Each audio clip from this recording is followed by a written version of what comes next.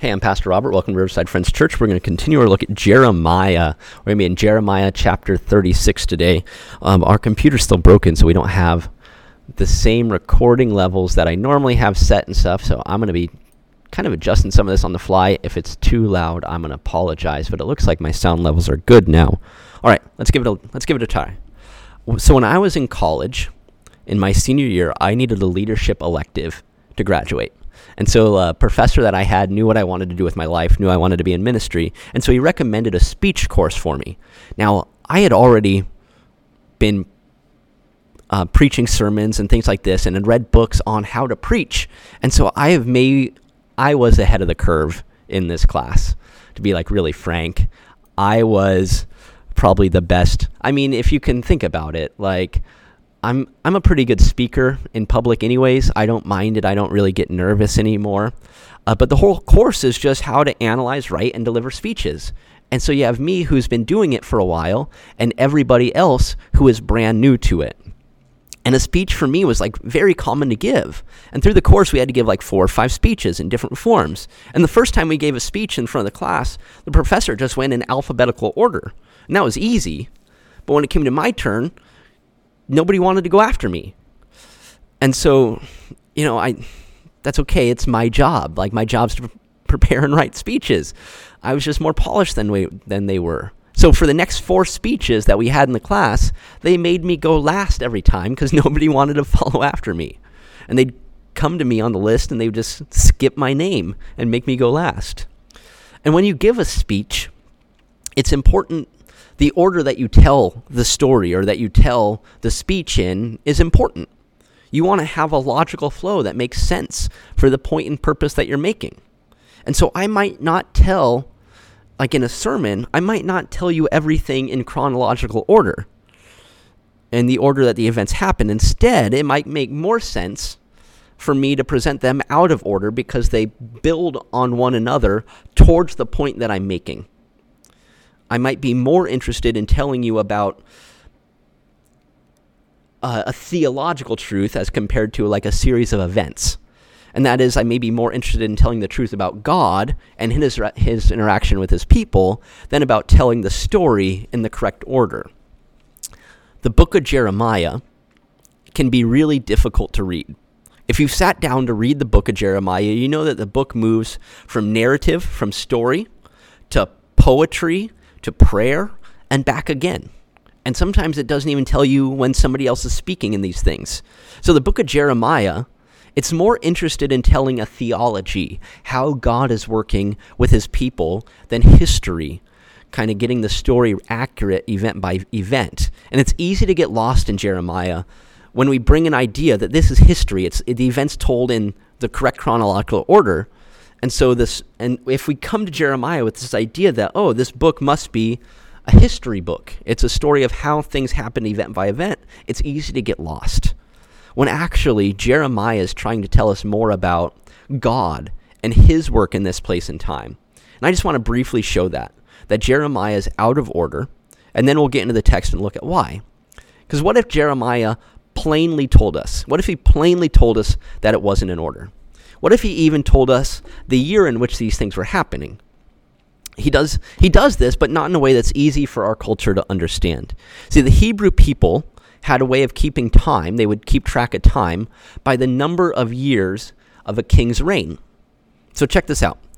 Jeremiah 1 verse 2 starts out by saying, the word of the Lord came to Jeremiah in the days of King Josiah, son of Amon of Judah, in the 13th year of his reign.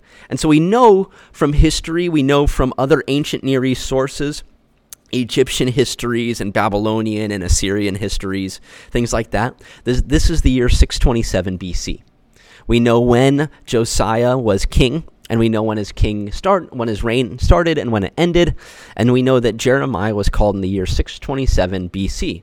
So then we jump ahead. Jeremiah 21 says the king Zedekiah, and this would be the year 589 or 588. And so we've jumped a few 30 years ahead, and that's 40 years ahead. It's a long ways. The king, and then if we jump ahead to Jeremiah 25 verse 1, it talks about in the 4th year of King Jehoiakim, son of Josiah. So this is the third king that we're talking about. That's the year 605. And so we've gone from 627 to 598 back to 605. And now Jeremiah 28 says in the reign of King Zedekiah, Judah, in the 5th month of the 4th year. This is the year 594, is Jeremiah 28. Jeremiah 36, jumping ahead a little bit, happens in the 4th year of King Jehoiakim.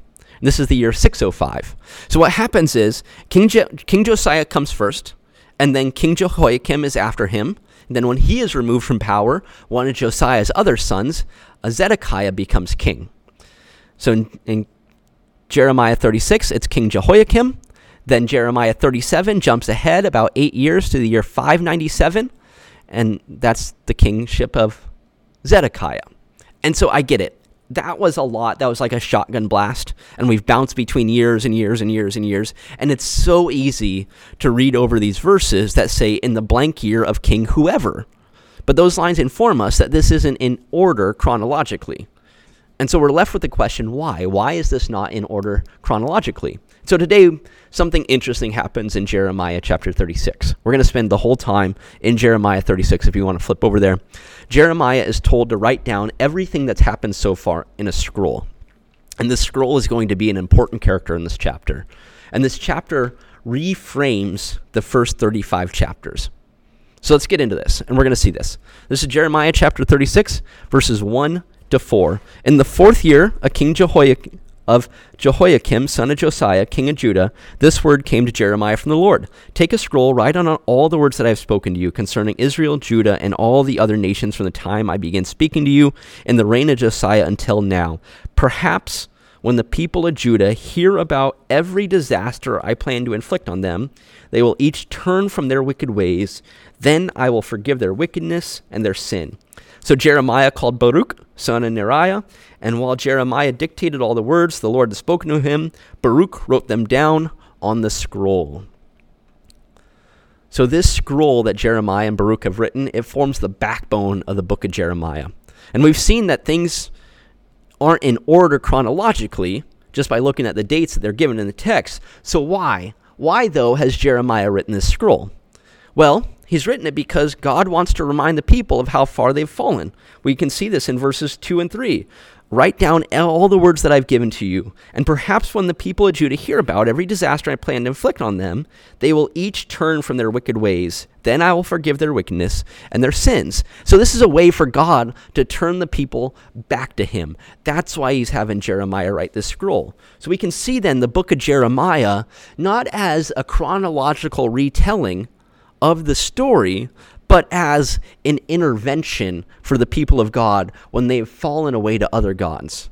If you remember, the people have forgotten God, who rescued them from Egypt and gave them the land. Instead, they've chosen to abuse the poor, the widow, the immigrants, and the orphans, and they have worshipped other gods. And so Jeremiah gets his friend Baruch to come and write the scroll as Jeremiah dictates it. And the intention of the scroll is to allow the people to hear God's heart and to respond to him. It's not about telling the story in order. It's about asking the people, how are you going to respond to what God's doing? So imagine this, right? Imagine that you have to have an intervention for somebody. Did you ever watch that TV show, Intervention? I watched a few episodes. It was rough. I couldn't get through very many of them. But imagine that you have to have an intervention for somebody because their life has become unmanageable and it's destroying the people around them. And now you need to step in. One thing that like the TV show Intervention does is they show that there are good ways and there are bad ways to have an intervention. And the good ways, they usually have like some of the same elements. You'll start with defining your relationship with the person. You'll express your deep love for them. You might say like, as an example, like, you've been my best friend since middle school. You know that I love you deeply and blah, blah, blah, blah, blah, or whatever, right? And you tell how much you love them. And then the next thing you do is you help them to see how much pain and suffering that their behavior is causing. And the message you present will be coherent and cohesive, and it'll offer a viable solution. Now, you might not tell everything in the order that they happened, but you might pick out some of the strongest stories of the pain and suffering that they've caused. And so we can see why God has Jeremiah write the scroll as an intervention for his people. But what was written in the scroll? Like, we can see that this is an intervention, that this is God telling the people, here's all the ways that you are hurting yourselves. So come back to me. But what was written in this scroll? 36 verse 2 says, take a scroll, write on it all the words that I've spoken to you. Write on it all the words that I have spoken to you against Israel and Judah and all the nations from the day I spoke to you, from the days of Josiah until today. And so all the words that God gave to Jeremiah in chapter 1 to 35, all the verses that I kind of listed off before and gave you dates for, those would be the backbone that forms verses or chapters 1 to 35 in the book of Jeremiah. Now, the scroll wouldn't occur anything that happened after the year 605. Like the stuff of King Zedekiah wouldn't be in there. That'd be added in later on as a way to give more context to what Jeremiah is talking about. But we can see the scroll of Jeremiah as an intervention for the people of God. And chapters 1 to 35, what they do, everything that we've looked at so far, is God defining his relationship with Israel and him reminding them again and again how he is their God. And then he tells them how their idolatry has hurt themselves and him as God. And time again, he has offered to save them. And we can see like our theme verse for Jeremiah, the verse that kind of I think most encapsulates what Jeremiah is talking about is 6:16. It says, thus says the Lord, stand at the crossroads and look, ask for the ancient paths where the good way lies and walk in it and find rest for your souls. But the people, they said, we will not walk in it. And we can see God is asking the people to see his deep love and to see the pain and suffering their behavior has caused. And God is giving them a solution. Verse 3, turn from their evil ways so that I may forgive their iniquity and their sin. God's hope is having Jeremiah write this scroll is that they will repent and turn back to him. And perhaps this is you today. Perhaps today God is asking you to meet with him for a relationship check-in. How is your relationship with God? What are the areas that are causing pain and suffering to the people around you? How about that anger, your lies, your failure to care for your family in a way that honors God, your pride? God wants to meet with you to offer you a way of dealing with those in healthy ways that grows you as a person. Keep that in mind. We'll come back to that. But for now, Jeremiah and Baruch, they develop a plan. I need to summarize a few verses here for brevity. So in verse Jeremiah, he can't go to the temple without being arrested. And so he develops this idea with Baruch that Baruch is going to go in there on a day of fasting. That's what he does. A day when everybody would come in from the villages and the city, they'd come into the temple and they would hear kind of what the people have to say. And Baruch reads this scroll. And upon hearing it, the leaders are alarmed and they pull Baruch aside. And they ask, who wrote this? And they say that these words must be given to the king. And the officials tell Baruch to leave the scroll and go and hide with Jeremiah. And so now we'll pick up at verse 20, 36:20 to 26. After they put the scroll in the room of Elishama, the secretary, they went to the king in the courtyard and reported everything to him. And the king sent Jehudi to get the scroll, and Jehudi brought it from the room of Elishama, the secretary, and read it to the king and all the officials standing beside him. It was the 9th month, and the king was sitting in the winter apartment, with the fire burning in the fire pot in front of him.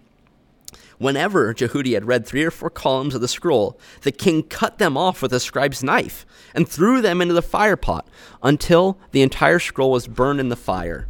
The king and all his attendants who heard all these words showed no fear and did not tear their clothes, even though Elnathan, Delaiah, and Gemariah urged the king not to burn the scroll. He would not listen to them. Instead, the king commanded Jerahmeel, son of the king, Seraiah, son of Ezriel, and Shelemiah, son of Abdiel, to arrest Baruch the scribe and Jeremiah the prophet, but the Lord has hidden them.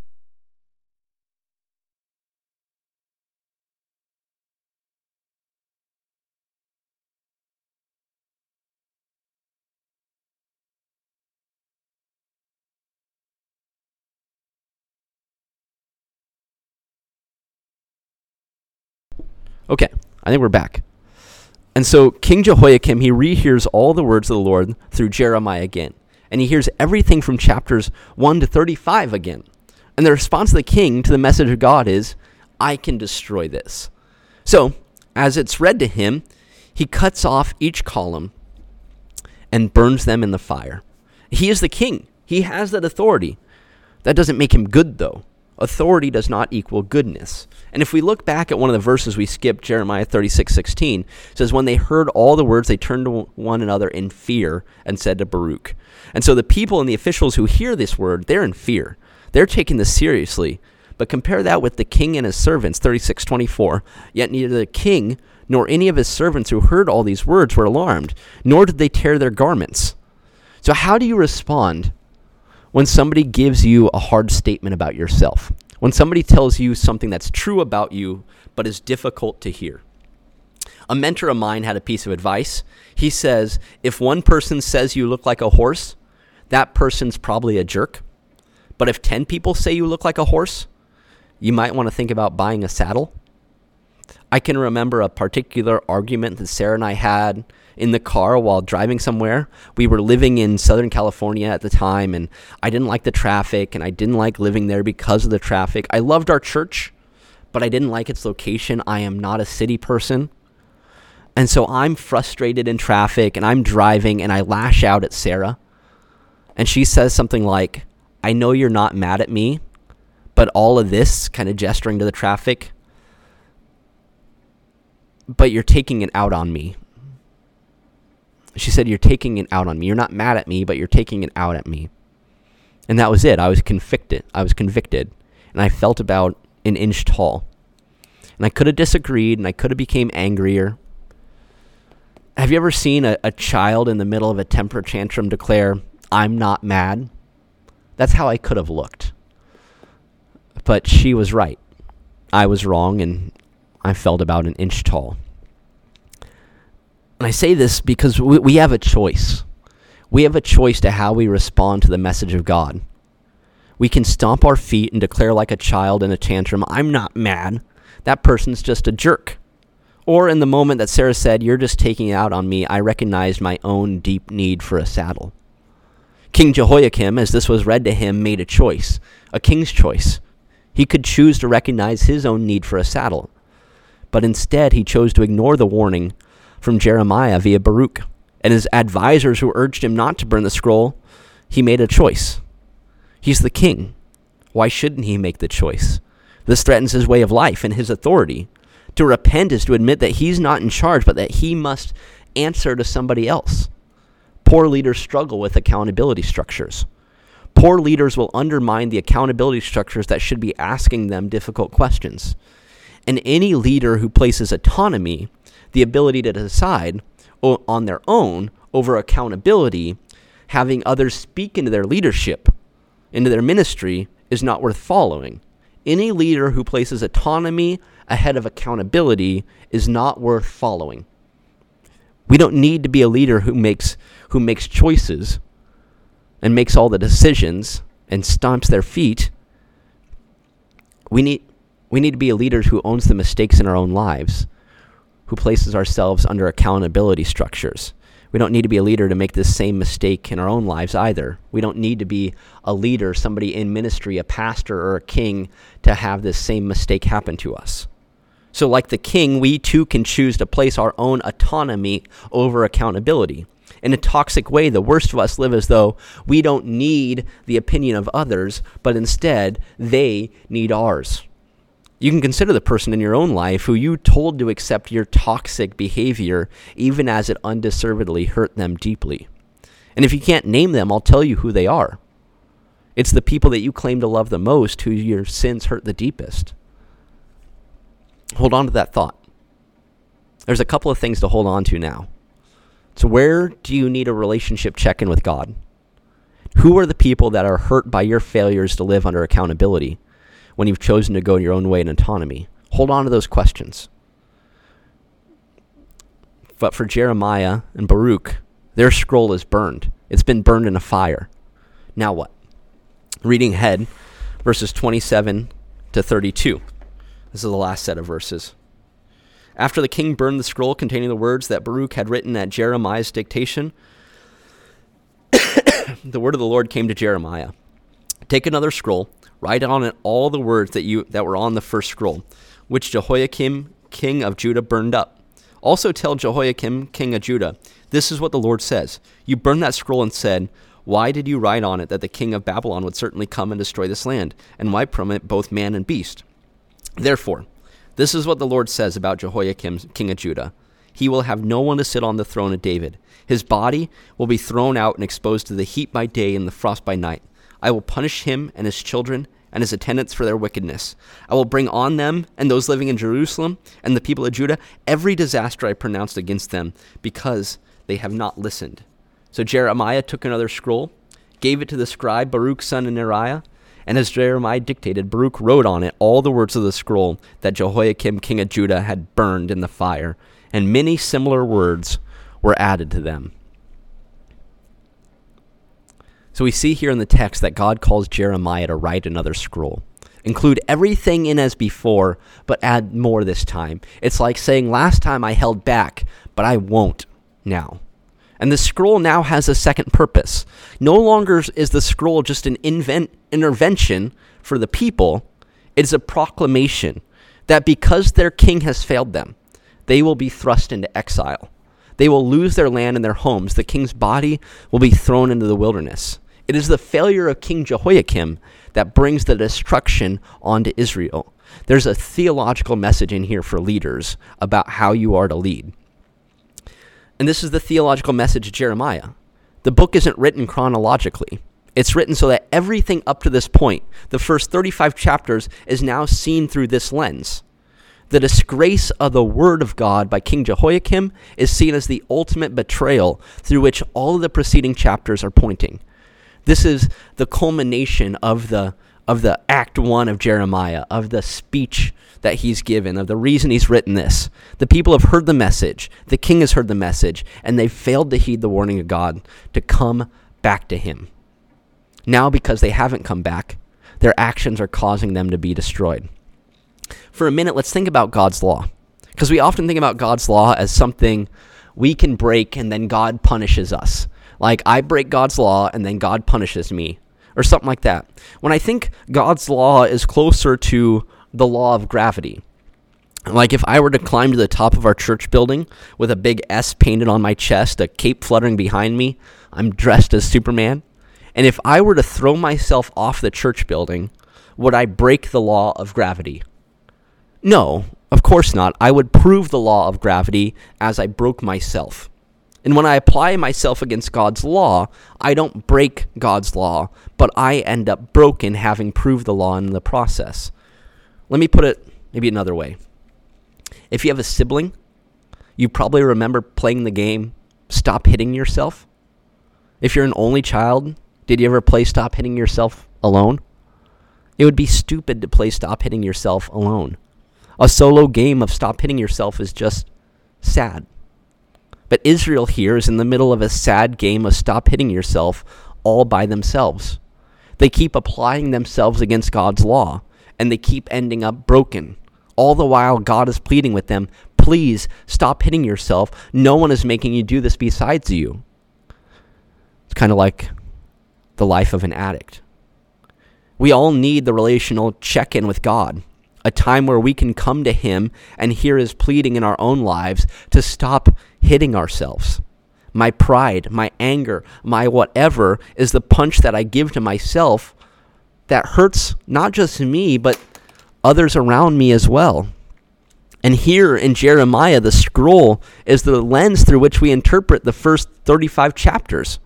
It is written like this, so that when you come to this point in the text and you go, oh, this is referencing everything that's happened so far, you're supposed to go back and reread the first 35 chapters so that you can see kind of where they're pointing. It's like a Nolan Ryan movie, like